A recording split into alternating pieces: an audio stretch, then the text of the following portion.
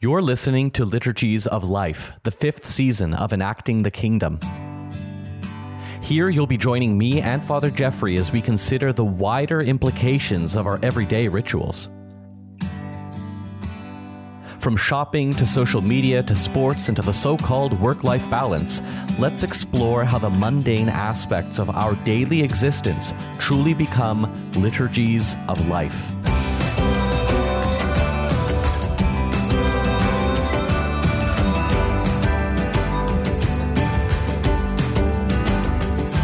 Popular music as worship is our topic this morning. Well, I don't know if you're listening this morning or this evening, but for us, it's this morning. And so Father Jeffrey, you and I were talking about this yesterday and reflecting a little bit in preparation that I had made some comments about sports. And we've had that episode released a couple of weeks ago, but that sports was kind of this most religious institution that we have in our culture that isn't quote unquote religious, right? I mentioned, the liturgical experience of being at a game. Everyone's wearing the right colors. You stand up, you sit down, you cheer, you cry, all that kind of stuff. But then reflecting a little bit on this, the experience of going to a concert, right? I'm sure many of our listeners have an experience. I'm sure you, Father Jeffrey, have experience. I have experience of going to see a favorite band play. And there's a whole liturgy around that, right? You go, there's lights, sometimes there's smoke machines, there's anticipation, there's an opener, right? And then it leads you in deeper into the mystery.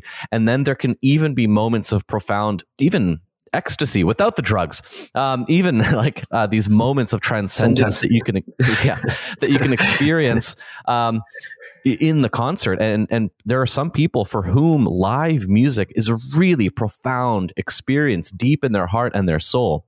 So I thought, well, we should definitely talk about what I'm just calling popular music. I'm not sure what I can do to call that better, but popular music. How does music play a role in our lives and affecting our hearts and our souls in that liturgy of life kind of way? For me personally, I've seen a couple of concerts and they've been wonderful. And I listen to music in the car, and there are some times where I really feel ecstatic, right? That out of body experience. There's something special about music, isn't there, Father Jeffrey?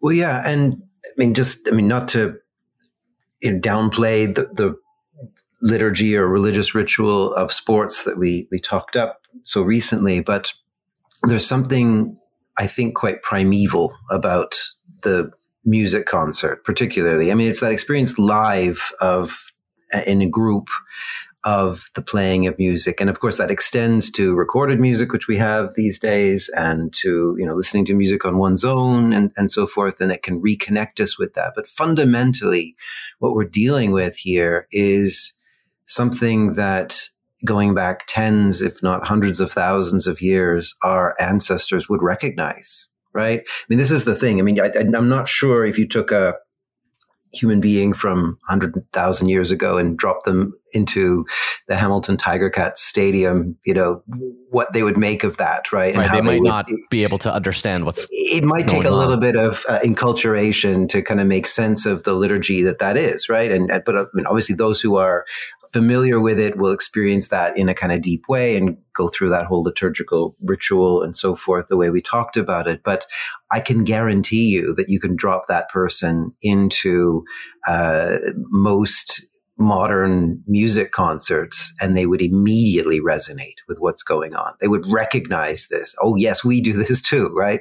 That gathering together, in a group, with so creating that sense of community and having the different instruments and the sound, which draws people into a kind of shared experience, and then the vocalization of that. And, typically today you don't go to a music concert, certainly not a pop concert, in order to hear the best rendition of the songs that you enjoy. You'd go there because you're going to sing out loud with all your heart, soul, and mind, the lyrics that you know off by heart with everybody else there. And you can probably scarcely hear the instruments and the vocalist, rendering the song, right? It's about that common experience, that joining together in community. But you'd also recognize as that primeval human being being dropped into it, the emotional impact of that music, right? So you got sense of community, you got emotional impact, you've got the kind of participation together in that. You've got the lighting, right? In maybe 100,000 years ago, it was because the moon or sunlight was kind of coming through the leaves of trees as they were blowing in the wind and creating that kind of strobe effect, of lighting and so forth. But we're just continuing that now with electronic based lighting and pyrotechnics and whatnot. And so you've got the fire, you've got the warmth, you've got that drawing together, the physicality of it. Typically in a music concert, you're shoulder to shoulder with all the people who are there, and you're shouting, you're singing, you're breathing the same air with all the people, which is why sadly COVID put paid to a lot of these rituals. But I mean, this is a very, very ancient ritual that we're participating in. And of course, at the heart of all this is the kind of, the leader of that community, the shaman, the priest, the one who's kind of leading the people in this worship experience and so forth. And ultimately, all of this has to do with this kind of social human quest for meaning. Right. We're here because we want to make sense of the world, around us. And we do that collectively. We do that through emotional, participation together in rituals. We do it through the music, through the visual and other sensory effects and so forth. I mean, this would be, as I say, immediately recognizable to any human being from any period, in history. Whether they actually enjoy the music is another question. It might be an acquired taste in some cases. Of course, that's the case today with us, right? We don't all like the same kinds of music. But in other words, it's the kind of core ritual that is kind of deeply connected to our biological evolution, right? This is what human beings have always done when they've tried to make sense of the world. And, we still do it. And in an era when, a lot of people don't have this experience in other places, right? That they're not going, to cathedrals and churches and synagogues and other temples on a regular basis like they might have until recently. I mean, the music hall, the concert venue is really the place where most people do this very, very ancient human thing. Mm-hmm.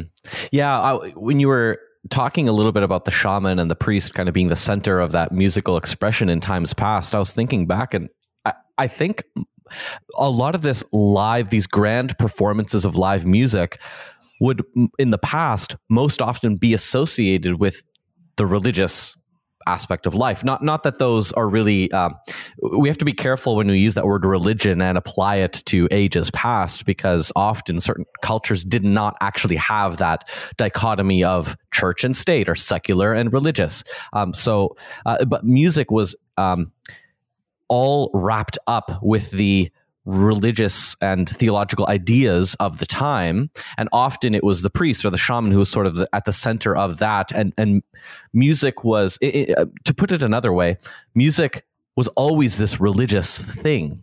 But like when we think about live music now, we don't often think about it that way. We think about, well, you have the church, and then over there is where the music is played and where the good bands are.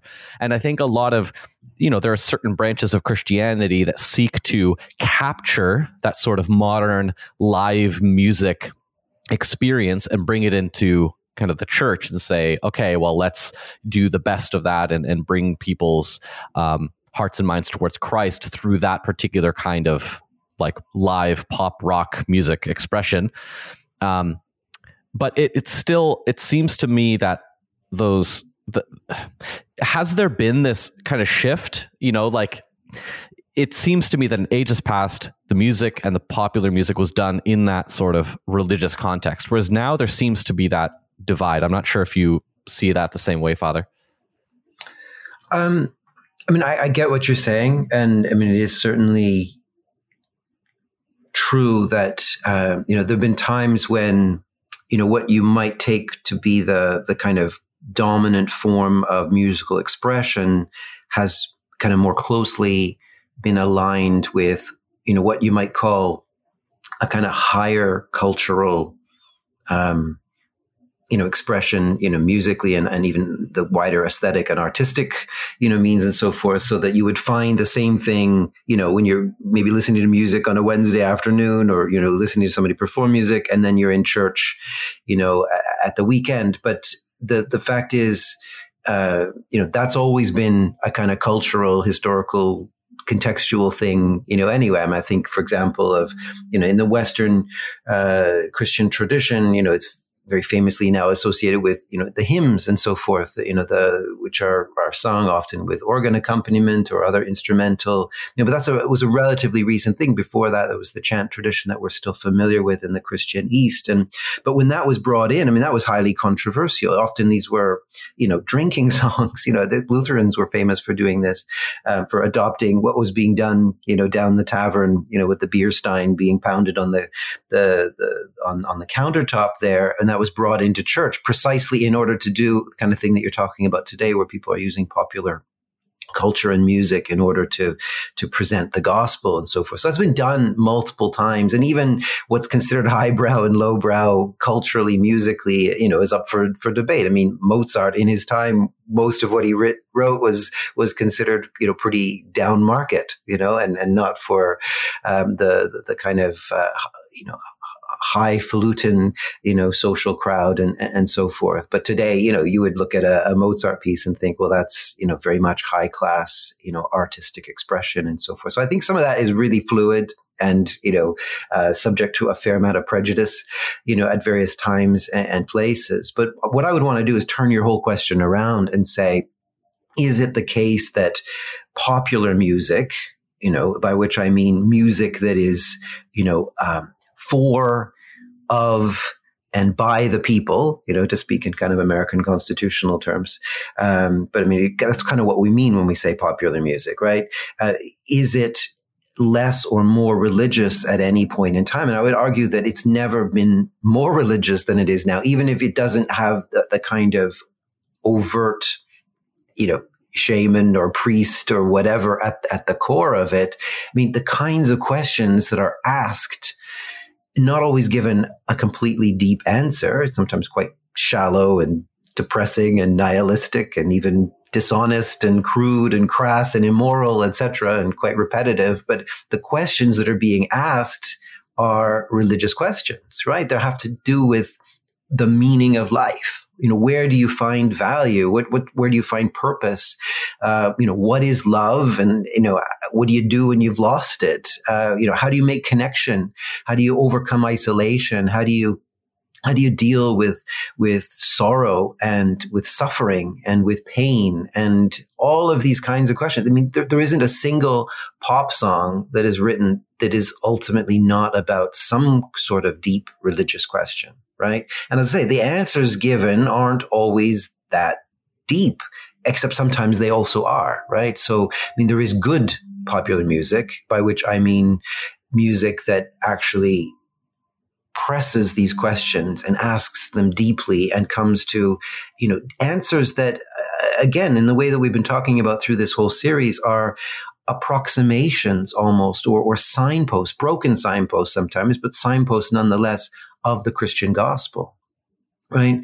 That in some way that you have a shadow or a reflection of the ultimate purpose of what a human being is. Because our understanding of our faith is that we are in line with what a human person ultimately is. We are in kind of running with the grain of the creational purposes of God himself for everything, right? And in that regard, anytime a human being stops and asks a question about human life, about society, about struggle, about purpose, and so forth, that's going to be a religious question that is ultimately only finds its answer in the fullness of the gospel, the story of the kingdom of God, as that is being revealed to us, through God's saving, redeeming, fulfilling action, in the world. And so therefore,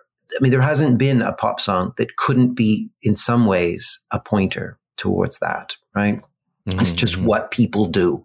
And as I say, there's a real opportunity here ultimately for us to, the real mistake obviously is to kind of say, oh, well, look, that people like the beat of this, or they like this kind of instrumentation, or they like this style of music or whatever. Let's create a whole parallel thing, which we'll call the Christian, version of it. Right. And we'll somehow try to, it's like almost parody it, but give it, full on gospel content or whatever. That's a strategy that just doesn't work, and that's almost akin to, kind of what Lutherans had done with those pub songs, right? And brought them into the church and said, okay, they wanted to sing this way. We'll let them sing this way, but we'll replace all the words with something else. And maybe that works, for a time. But the ultimate answer, I believe, is to get into that culture, into that world, and to press people, to obviously to affirm what's already good and true and beautiful wherever those things are, right? But then to get people to kind of press those questions further, to ask the questions more deeply, to search for more profound answers, to that. And that's where I think the very best of gospel and pop culture, come together, is in that kind of dialogue of looking for where the Holy Spirit is already at work, right? Because everyone is created in the image and likeness of God. Therefore, in some respect, the gospel is always and everywhere reflected in anything a human being does. But, to press that, to affirm what's good, true, and beautiful, and to get people to kind of ask the questions more deeply, so that ultimately we can replace all that stuff that's just simply crass, crude, simple, depressing, nihilistic, unenjoyable answers to these deep human questions, and maybe introduce something that is more hopeful, right? Not in that kind of naive, maybe kind of classic Disney sense of, everything turns to the good, and, the evil is just triumphed over and never appears again or whatever. Not naively happy lyrics, but robust, true lyrics that express a knowledge of what our ultimate hope is, that God is at work in the world. God is still creating. There's a new creation. There's a genuine joy that comes out of human experience, right? That God is leading us, somewhere. And there's really good examples of that already at play in secular pop music. What we could call secular. I really don't think there is ever anything that is properly secular, but things that are designed to be that way, that aren't kind of conceived of as religious or Christian or whatever.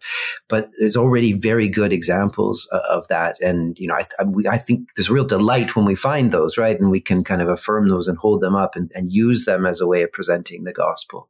But there's a way in which, almost any part of pop music can be addressed, in that way, because, the experience of this is deeply primeval and, baked into our DNA as human beings. It's what we've always done, and it's where we've always sought answers to the whole meaning of life. And so we need to be there, right? Not creating some parallel thing, which would be about the secular sacred divide, which would be about saying, come and find us if you want, meantime, enjoy your devil music or whatever it is we're saying, but getting involved, get our hands dirty, get muck in and really work with the pop culture in order to precisely get people to ask more deeply and answer more fully and more hopefully these deep questions.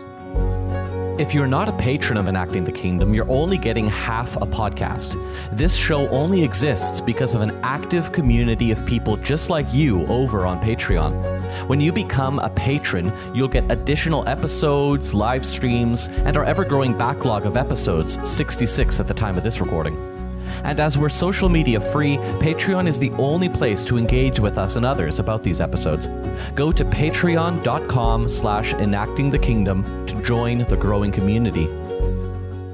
With all of these episodes, we keep bumping up against this question of, well, what do we as Christians who claim to have the ultimate and most accurate version of this story of life, we Christians, especially Orthodox Christians, claim to have that.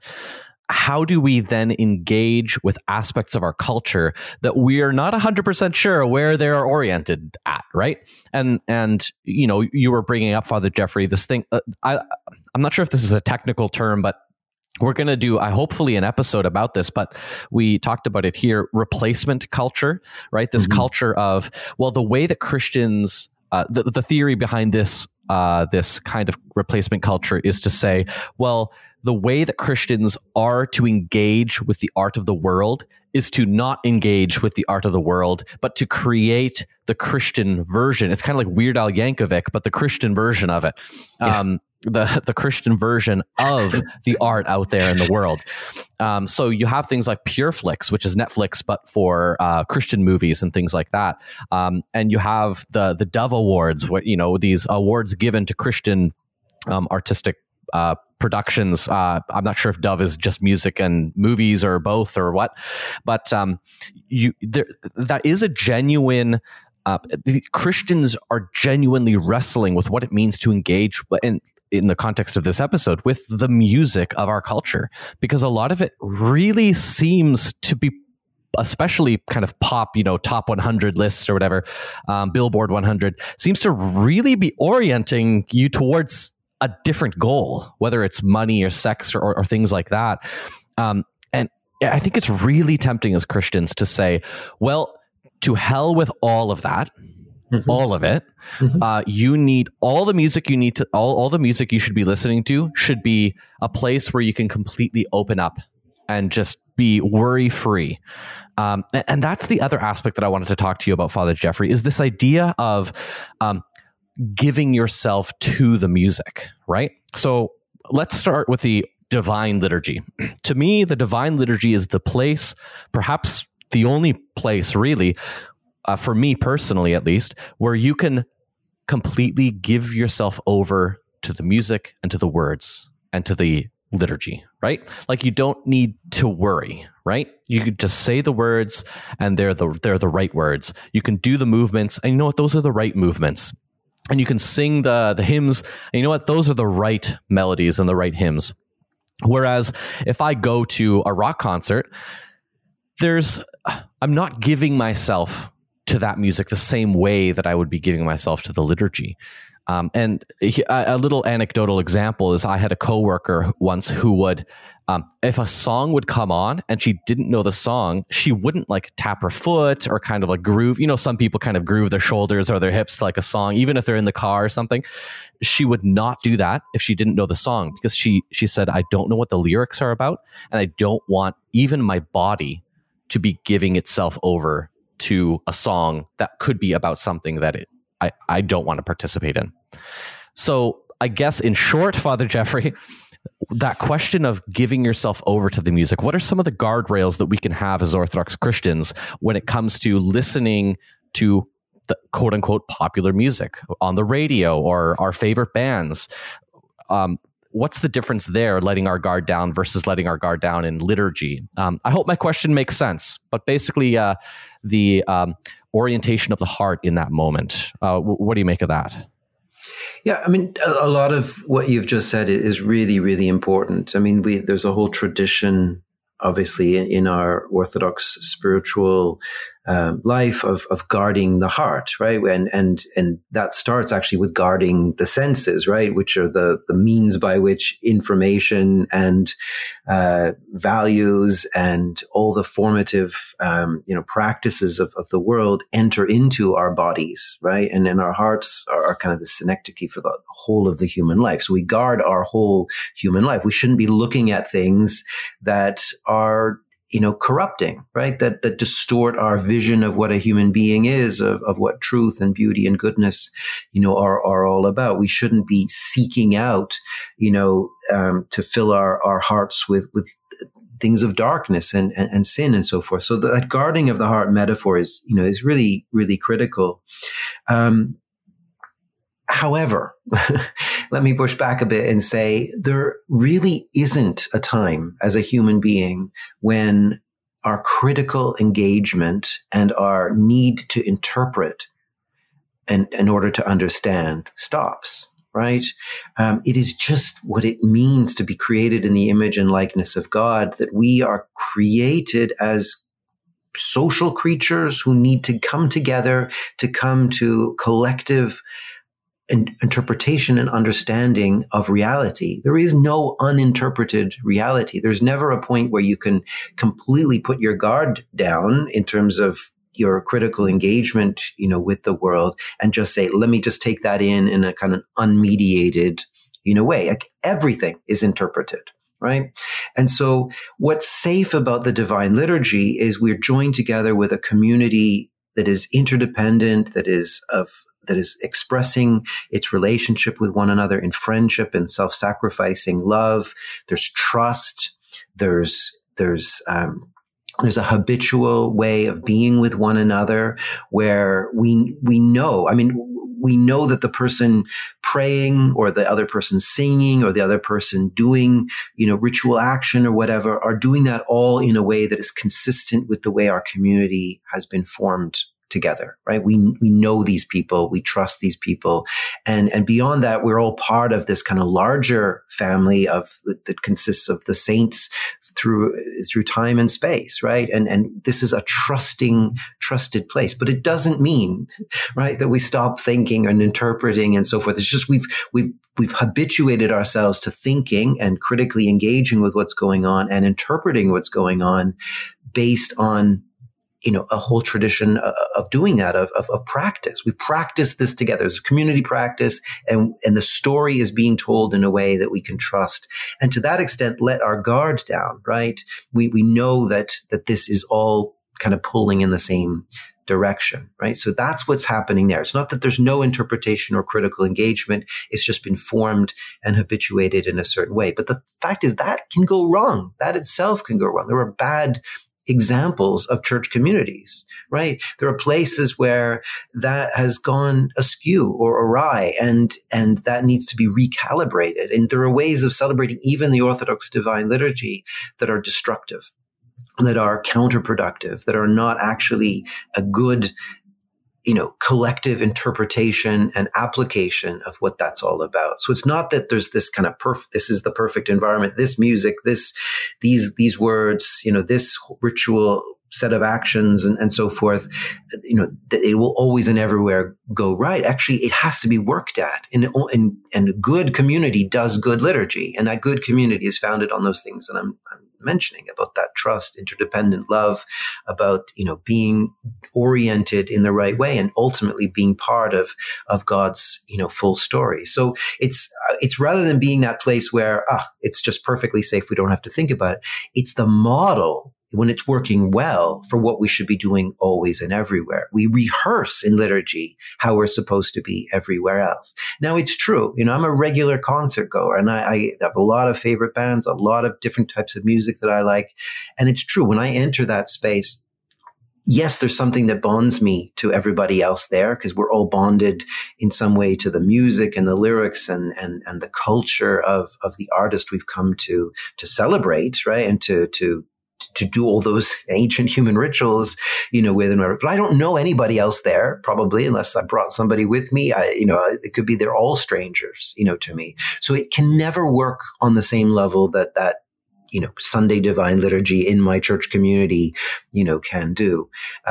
Although it's not to say that the same work isn't at play, right? We've rehearsed in our divine liturgy on Sunday, as I say, we need to then apply in all the contexts we go out into, including, into that.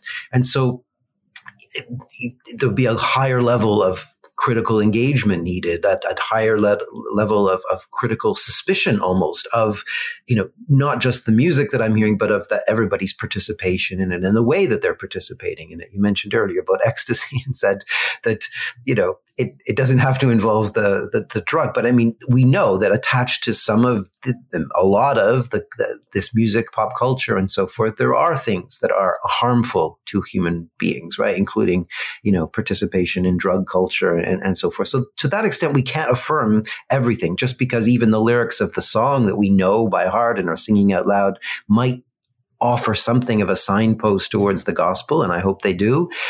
But we may not still be able to affirm everybody who's there and participating in it in the way that they're behaving, right? There can be destructive, human behaviors associated with that. So yeah, I think it's a kind of fluid spectrum of possibilities here, but it's kind of that basic human thing that always has to be in play about interpretation, collective, gathering together and interpreting and applying what we receive from the world through our senses. And we run that through a critical engagement in our rational faculties and so forth, and ultimately try to make sense of it all within the larger story of what is the story of how God became king, of the new creation, of the story of the life of the age to come that we're meant to live here and now. And our participation in that, in the world, can be transformative, right? We can be the model, hopefully, not with arrogance, right? Not because we have all the answers,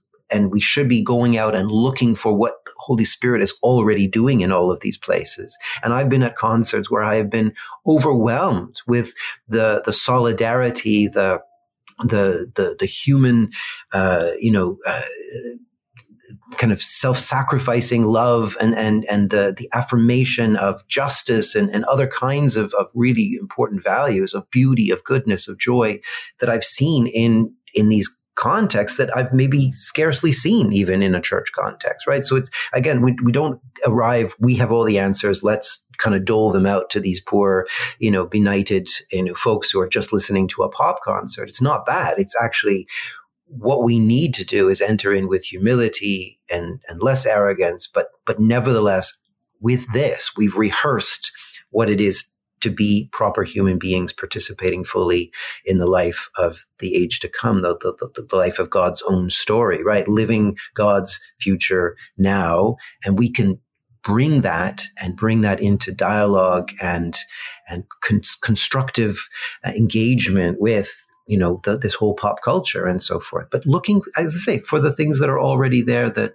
are worth affirming and so forth. I mean, I just recently, with concerts starting again after the pandemic, I've been at a few different, concerts, and there's just this really overwhelming sense that people are coming back together again after a kind of difficult collective moment where we've experienced isolation from one another and suffering and heartache and the pain of sickness and of death and so forth. And the concerts I've been to have been all about showing that, we can overcome this together as human beings, that we have the collective resources to draw upon, to pull back together, to show love for one another, common concern, seeking righteousness and justice and so forth. And this is not at all predicated in a Christian gospel context, although it's clearly signposts of all of that. And I've been overwhelmed to see just lots of ordinary citizens who live around me that I don't know from Adam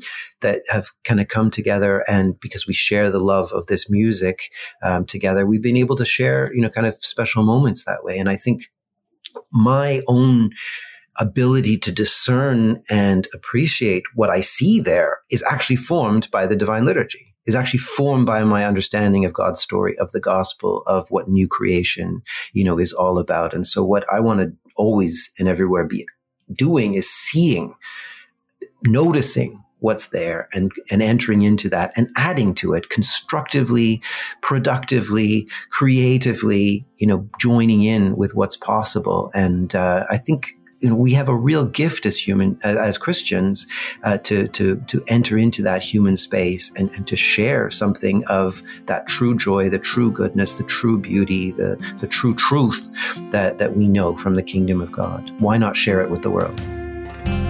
Thanks for listening. I'm Father Yuri Gladio, an Orthodox Christian priest with a lifelong desire to keep learning, and I'm joined on this show by my teacher and friend, Father Jeffrey Reddy. Father Jeffrey is the director of the Orthodox School of Theology at the University of Toronto and holds a doctorate in liturgical theology. Come connect with us on Patreon with any thoughts and follow-ups about this episode. We look forward to seeing you next time.